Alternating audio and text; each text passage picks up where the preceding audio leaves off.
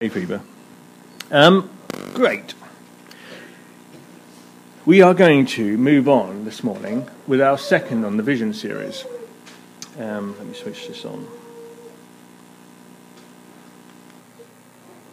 Sharing the Vision, number 2.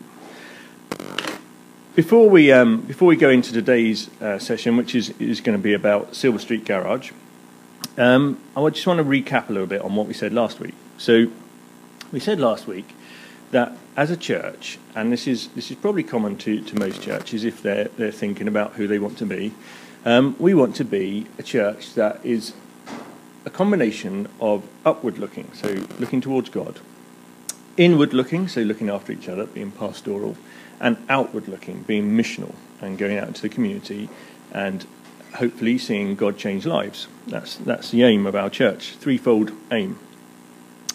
So we said that there were 3 kind of key ways that we felt that we should be looking at to implement that vision.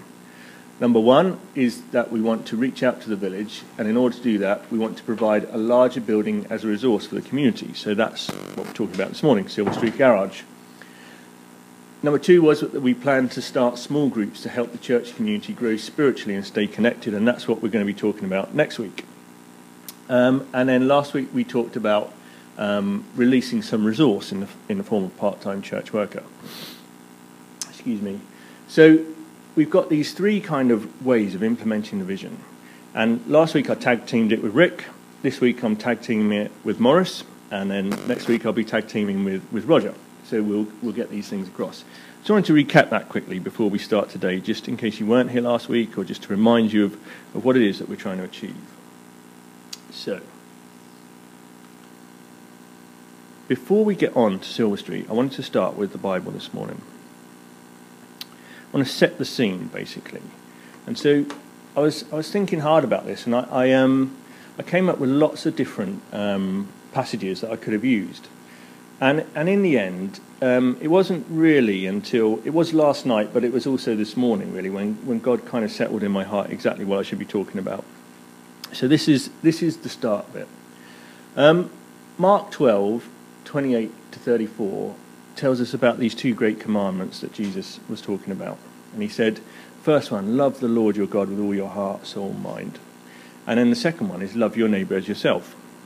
And so for us, just as it did for this teacher of the law, it begs the question, who is my neighbour?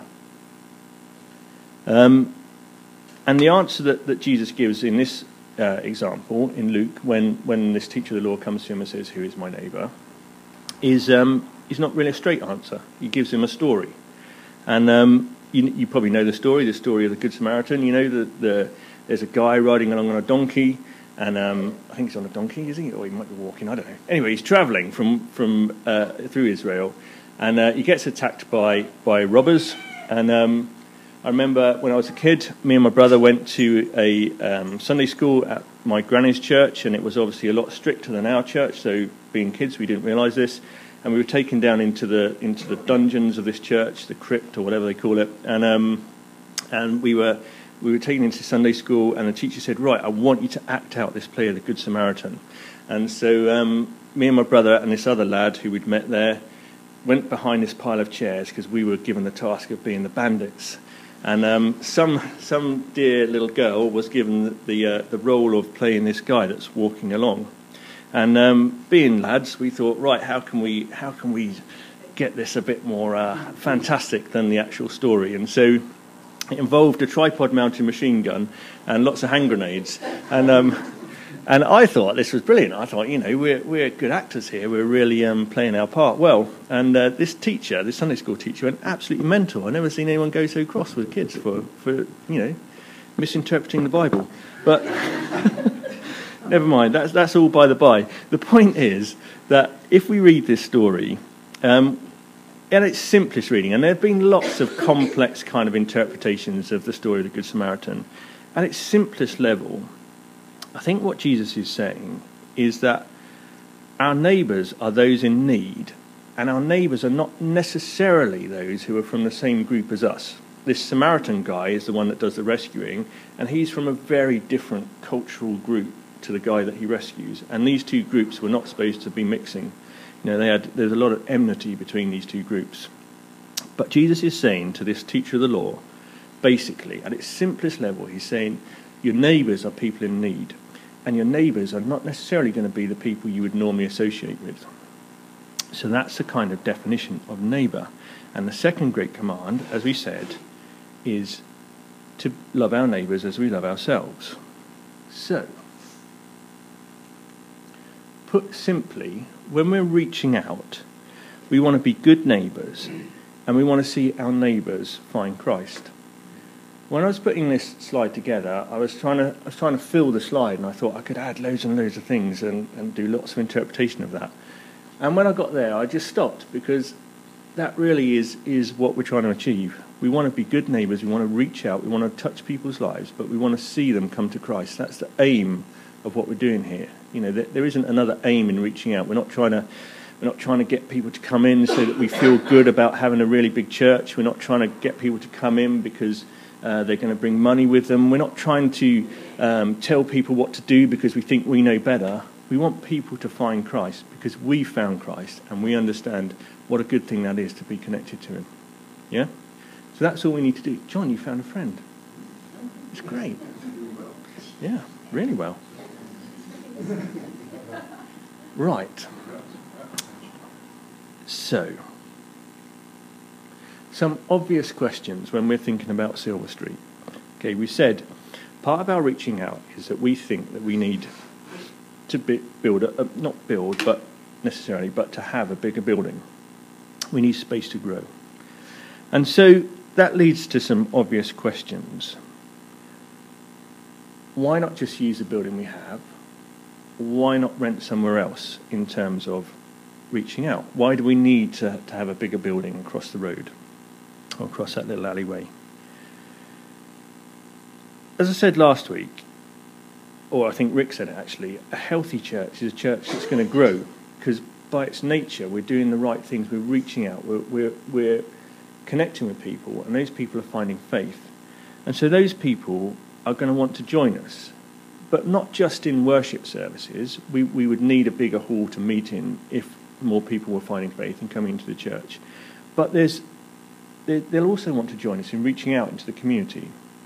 Right, do you follow me? So it's not just about a Sunday morning service. It's about all the other things that go on in the week.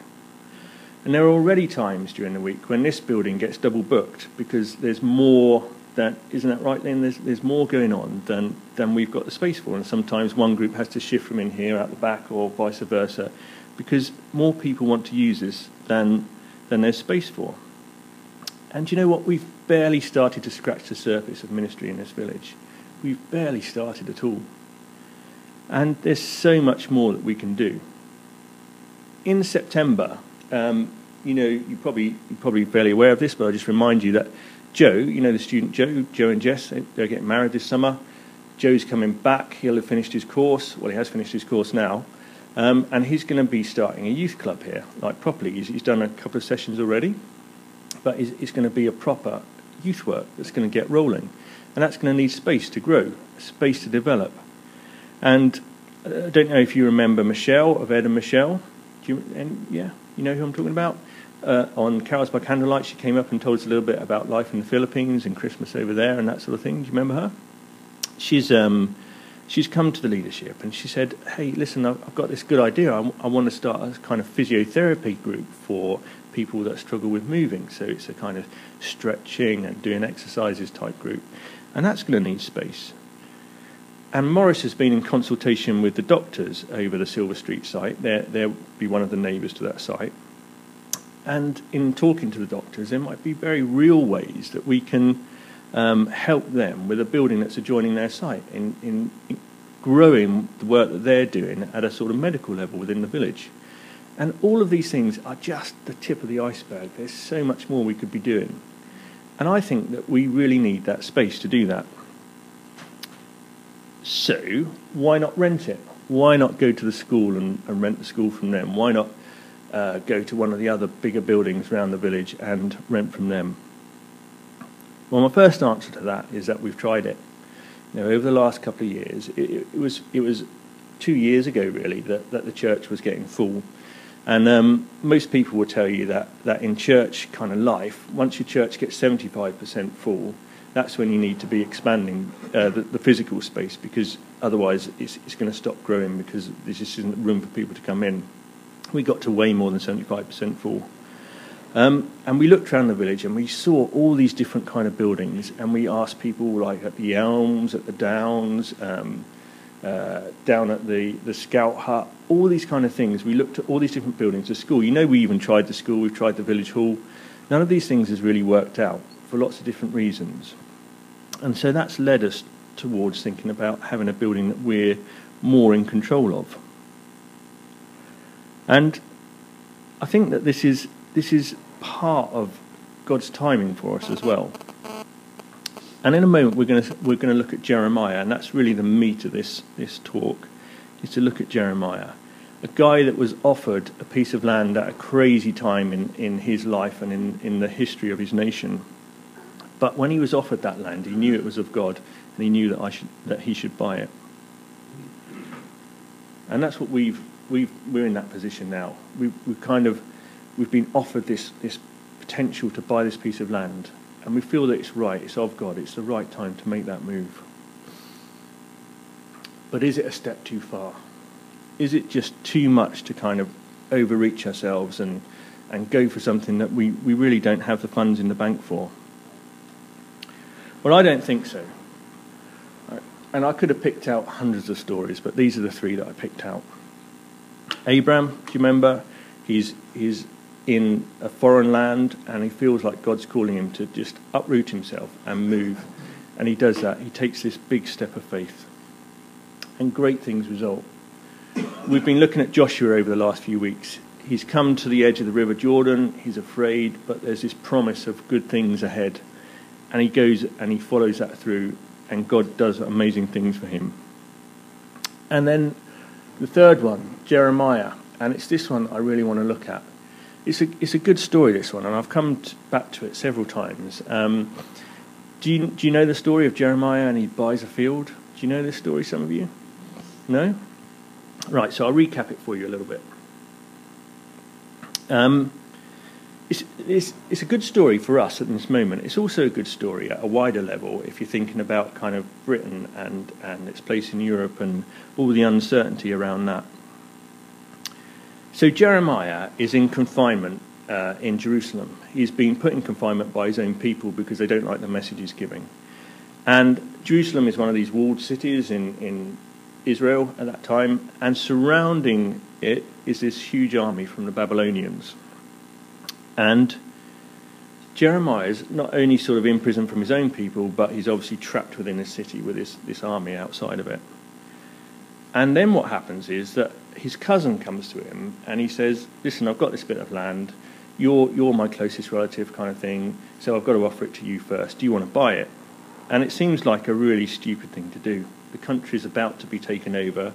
They know what's going to happen. The army's going to come in and they're going to take everyone away. There's not going to be a nation as such there anymore. They've disobeyed their kind of overlords, these Babylonians, and the Babylonians are going to punish them for it.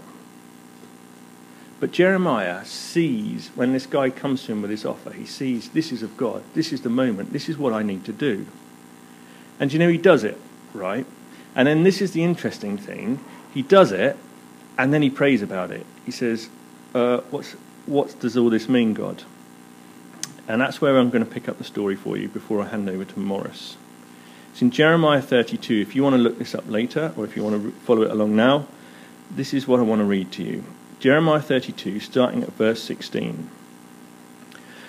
After I had given the deed of purchase to Baruch, the son of Neriah, I prayed to the Lord, saying, Lord God, it is you who made the heavens and earth by your great power and by your outstretched arm.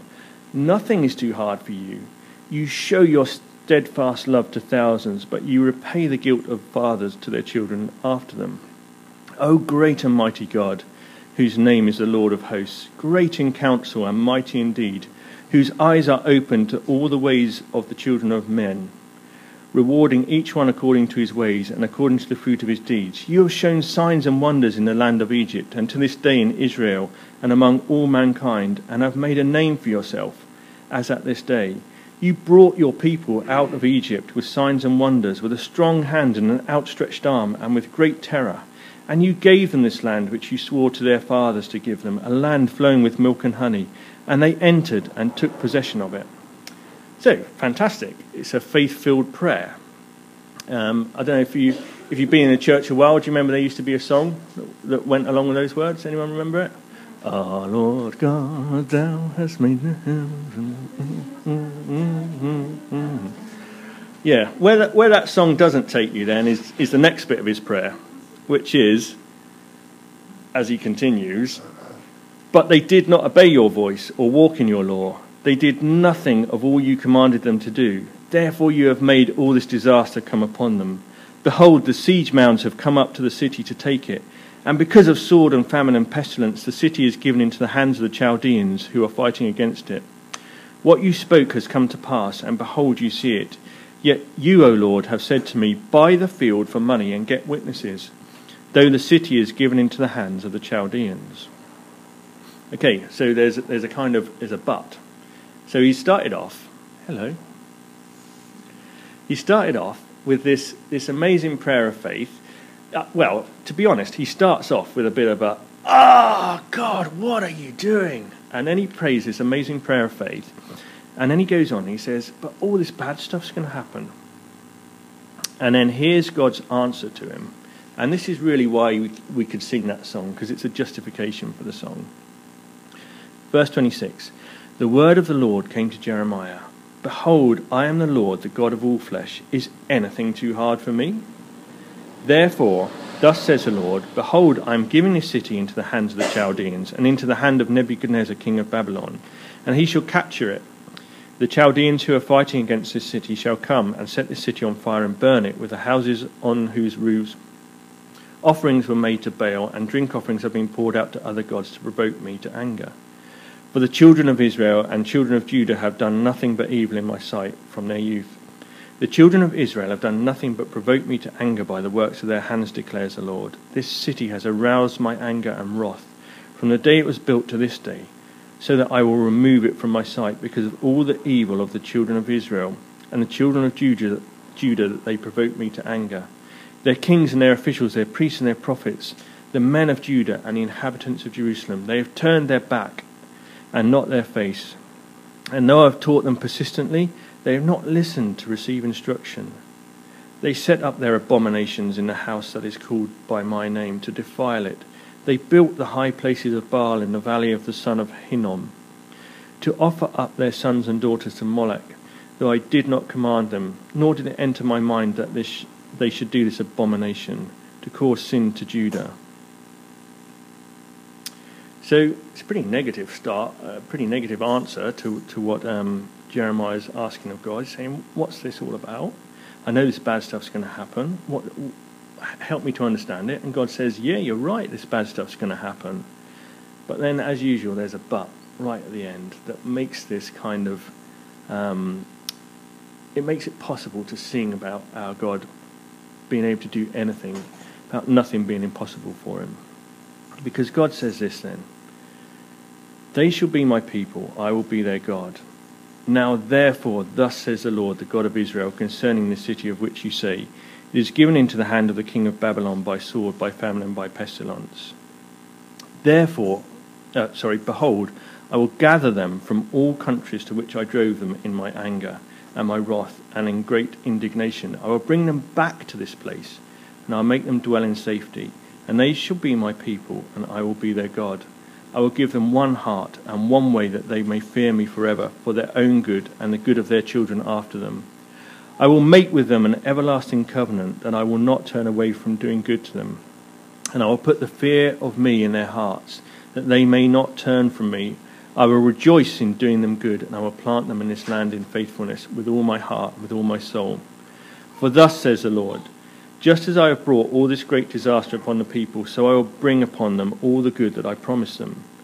Fields shall be bought in this land, of which you are saying it is a desolation, without man or beast.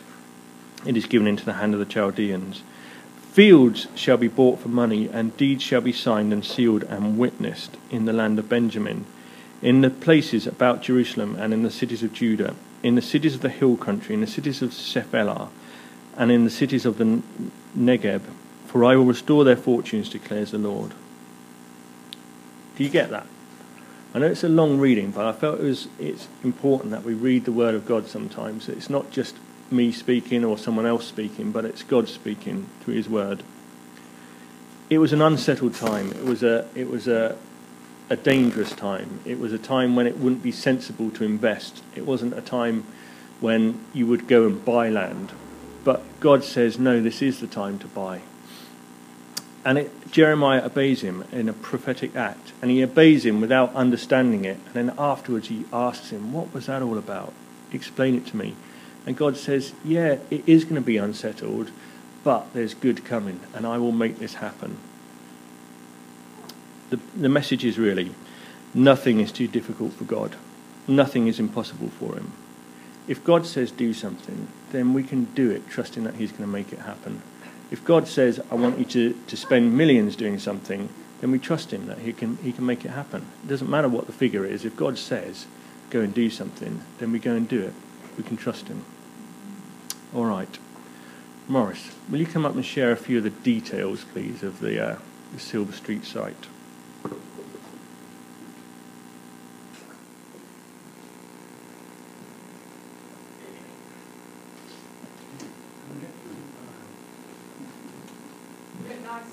Oh, yeah, thank you. You got the... Oh, right. Ooh. I was away last week, and of course, you can't trust the leadership team. They let it out the bag. So my presentation is based on nobody knew about Silver Street. Oh, well. We'll move on from there.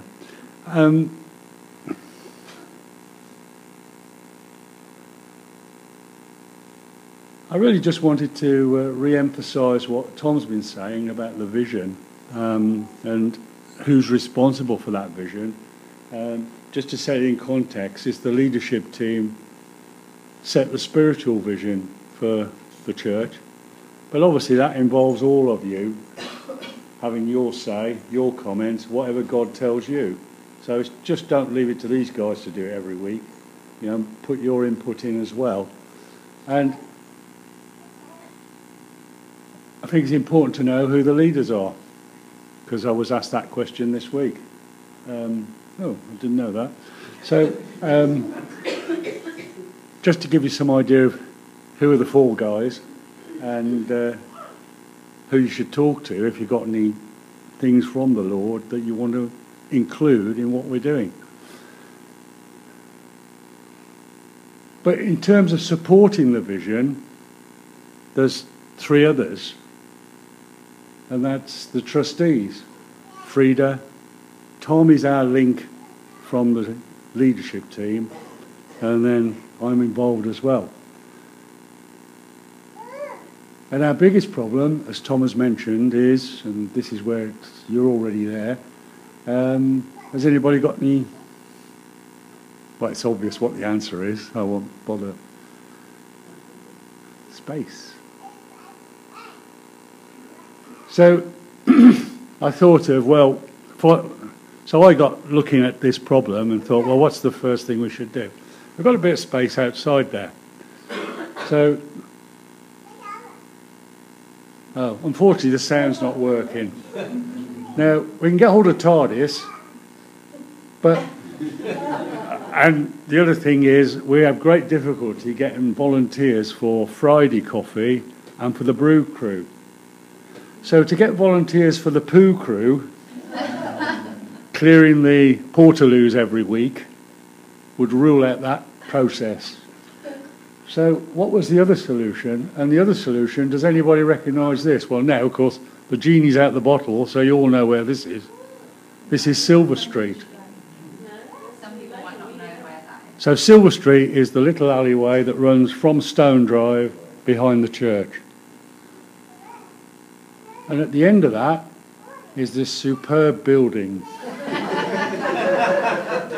It's that's been there since 19 diddly-did. This is Silver Street Motors. Most people in the village use them because they're low cost. And this is the actual plan. It's not very good, but in red is the site with access from Silver Street. And Frida and I originally spoke to them, and what you've got there, again, I'm sorry it's not very good, but basically you've got 1,000 square feet with a little office, a little toilet and wash facility. 1,000 square feet relates to both this room and the back room together, slightly more than these two rooms put together. So it's quite a step forward in space. There is a bit of refurbishment to do. There's a hydraulic ramp to get taken out, and we'll probably cut a hole in the floor and make a baptistry. So we had to go forward then. About 3 weeks ago we put in, and the reason we've been quiet and not secretive, but we've gone along very quietly doing this, was we didn't want everybody in the village to know what was going on, because the site is valuable for building. And there is one person who's responsible for a company that could be interested in developing the site, because they own the two cottages either side of the site. So we had to be a bit careful and get the two owners of Silver Street on side and agreeing that the church is where they want to sell the business to. So as part of that, we had to put in a pre-planning application because it's a change of use. And that's been in 3 weeks, and we're still waiting for a response from Herefordshire County Council. But the plan that we put in, and it's difficult to see possibly, was to take the site, knock out the office, remove the toilet, and extend it slightly to put in 2 toilets and a kitchen. So maintaining the fact we've still got more than 1,000 square feet of usable space once it's been refurbished.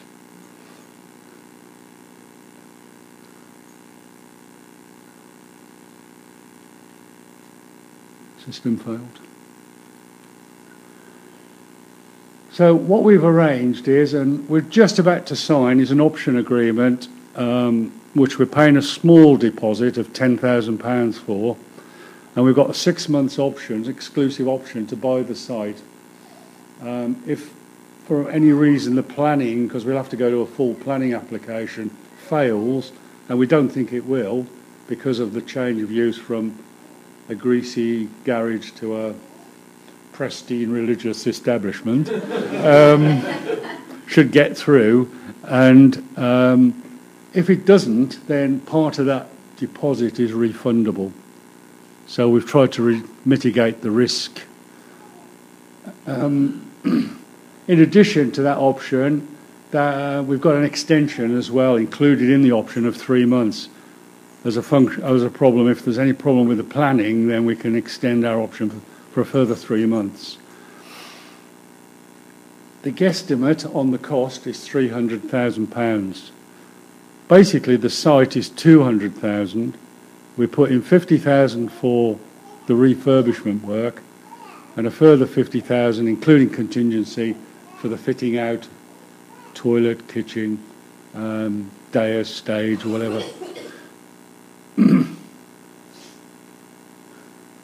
And the timescale, if it all goes to plan, it would be early in 2017. Now, I've been talking to the doctors about, one, using their car park as an overspill, and they're very happy to do that. They're also very supportive about what we're doing because it gives them a capability of a space close by that they could possibly use. There is, would you believe, NHS funding for such work, which I can't quite believe, but they're going to support it, and it just appears to be a good idea to get anything we do underwritten by the two doctors, because that will stimulate the village as I see it. But also, taking on from what Tom's been talking about, Good Neighbour, they are we've had a first meeting about a good neighbour scheme in the village, as well as some way of identifying family carers that need health checks. And some of those people can't even get out because of the caring. So there is a process going ahead at the moment where the doctors, the surgery wants to be the focus of this support for carers, but also a good neighbour service, which could be implemented by a single phone number in the village. So anybody wanting a car, a doctor or whatever can just call one number. So we're looking into that, and that's an ongoing process. But we've got the doctors behind us in terms of what we're going to do over there.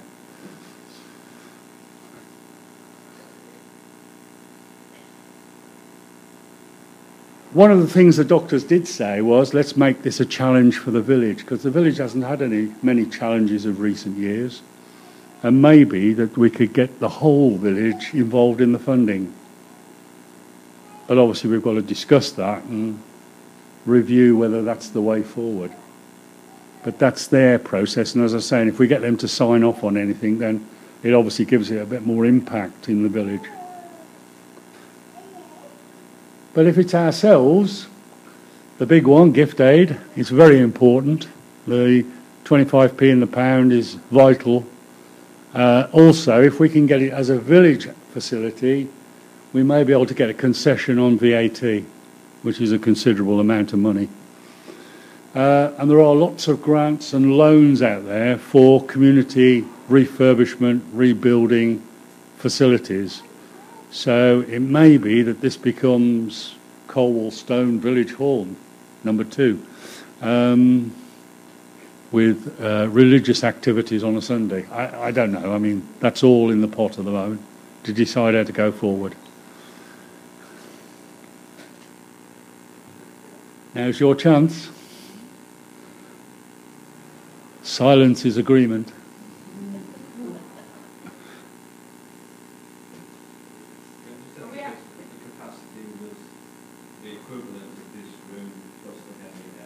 Yeah.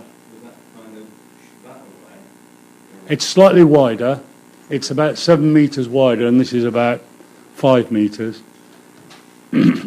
And so the total floor area is that much bigger. It is slightly wider. It's about 1,100 square feet, as this is about 990, the two.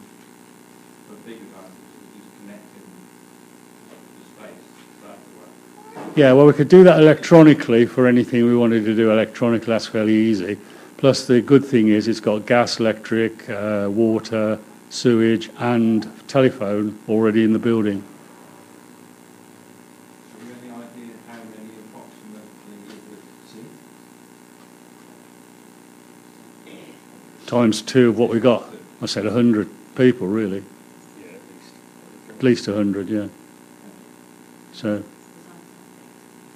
Oh no, designs. We've got to get. I wouldn't say an architect, because I think that's a bit over the top expense-wise.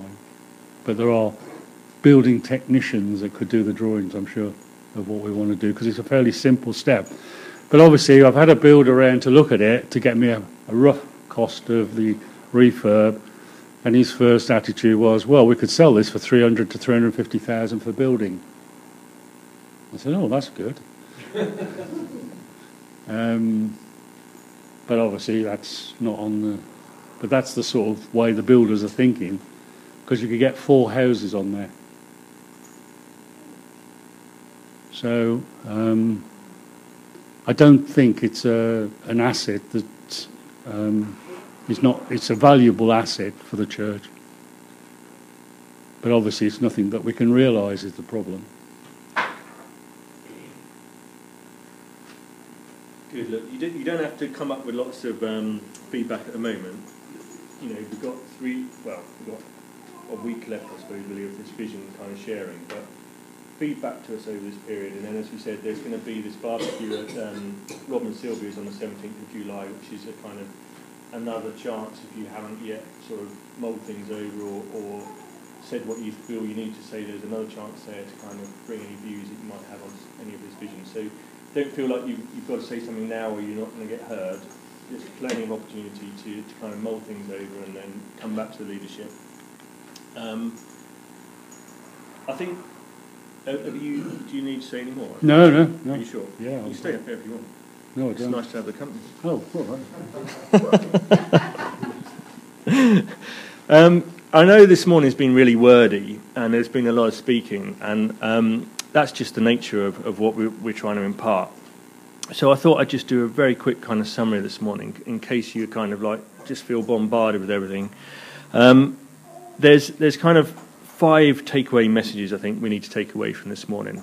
All right, simply. Number 1, this is not a done deal. Okay, we haven't committed you to buying this plot over here. It's not a done deal. All we've done is try and protect ourselves against anyone stealing it from underneath us. Okay, so number 1, don't feel that we're railroading anyone into this. This is not a done deal. Number 2, in case you're wondering, I really think that we would retain this current building. That's our plan, would be to retain this and to have that, so we've got more space and more community facilities, and we've got this frontage onto the high street. And you know something that was really interesting when I was, last week I started off talking about some of the history of this site and how it came to be. Do you know why this site is so long and narrow? It's because this was always intended to be a tramway from that site out to the station. It was always a route. This was like a pathway down to that site. And now we're built on this.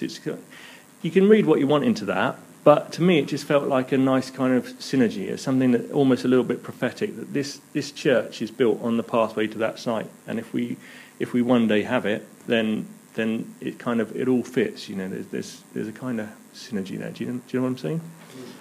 Good. Huh? That's right. I think there is a prophetic message here, and that's why I wanted to share from Jeremiah about his prophetic message behind stuff. So number 1, it's not a done deal. Number 2, we would retain this current building. Number 3, really important, that we see this as something for the community. This is not about building a bigger church. This is not about us getting insular